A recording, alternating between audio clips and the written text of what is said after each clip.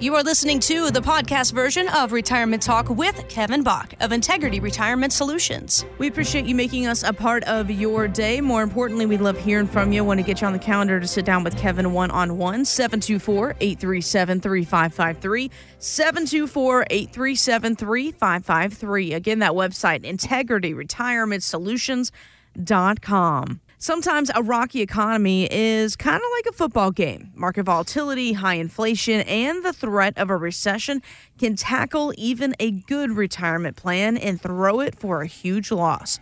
So is there a tool that can withstand these threats? Well, we asked annuity advocate Cheryl Moore on winkintel.com. Annuities are good defense because they guarantee you that you're not going to run out of money in retirement. But in terms of a good offense, they can be really great too because you're deferring your taxes, you're saving money for retirement and earning interest, maybe competitive with the bank, maybe even more competitive with that if you're purchasing an indexed annuity or a variable annuity. So I think it can be both, or it can be one or the other, depending on who you are and what you're purchasing the annuity for. Okay, lots to unpack here, Kevin. Do you agree? And can you help navigate the numerous choices of annuities to find the right one? I know lots of folks sometimes are misinformed. Yeah, Cheryl, she's an awesome person. She's like the person, has Wink Intel, and she understands, let's just say all the companies out there, the majority of them, they send her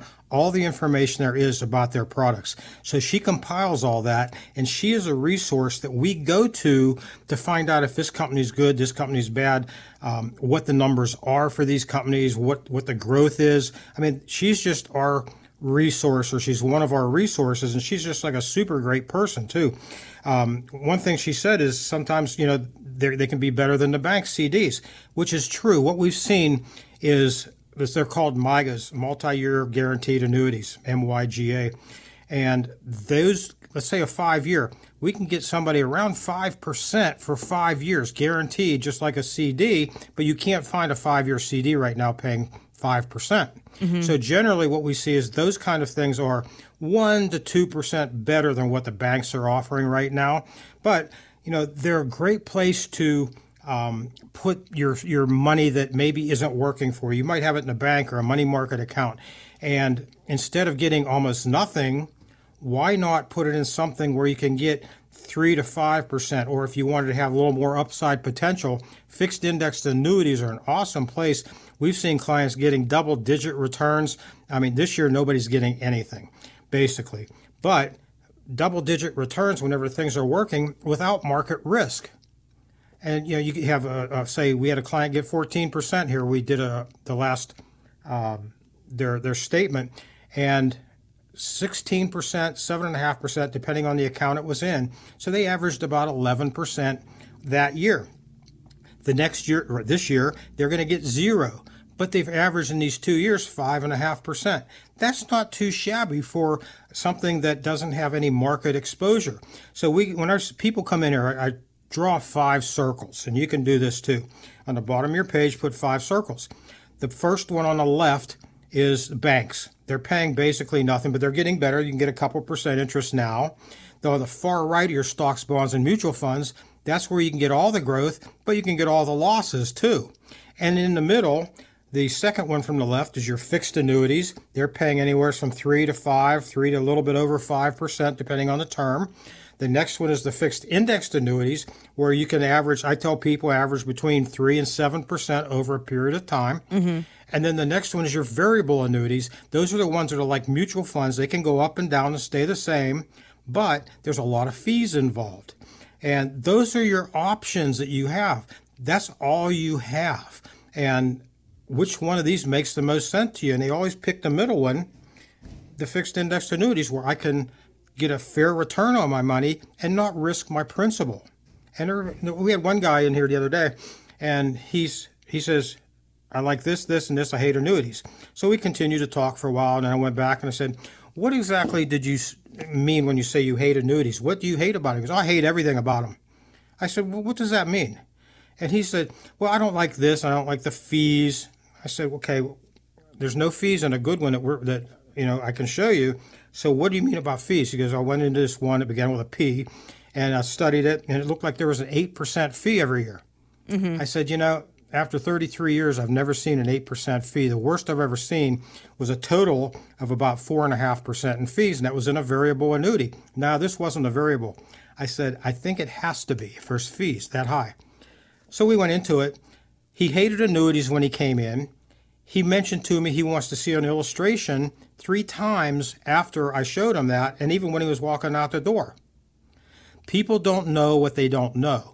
And once they get educated on their options, oh, now this sounds really good. Where was I in the past? I missed out. And I tell them, I get people that come in and I say, okay, can I put it all in here? I'm like, no, they don't allow you to do that. Mm-hmm. You go, why don't, now he's saying to me, why don't they allow you to do that? I said, well, I don't know. It's just the rules and regulations, but I can put all your money at risk in the market, but I can't put all your money safely into an annuity. That's just the rules we have to follow. So he said, okay. I said, I'll get you an illustration. So he's coming back in about a week and a half, and we're going to go over all this. And we get a lot of people coming in. They've heard these things, I hate annuities, on TV, and they come in, and they're saying, what do we have to do to get started? This just makes so much sense. And, annuities aren't right for everybody, but they're right for a lot of people. And don't get it in your head that they're bad, because you may have just looked at a bad one that doesn't meet your need. There's good ones out there, and there's bad ones out there. And a lot of people say, well, if you're getting a pension, your pension is basically an annuity. It's an ongoing income stream, but it doesn't go up. You can create your own ongoing income stream, your own personal pension, and you can have it go up every time the indexes go up to offset inflation. You want an inflation guard? Well, there's one for you right there. But most people never get exposed to this stuff.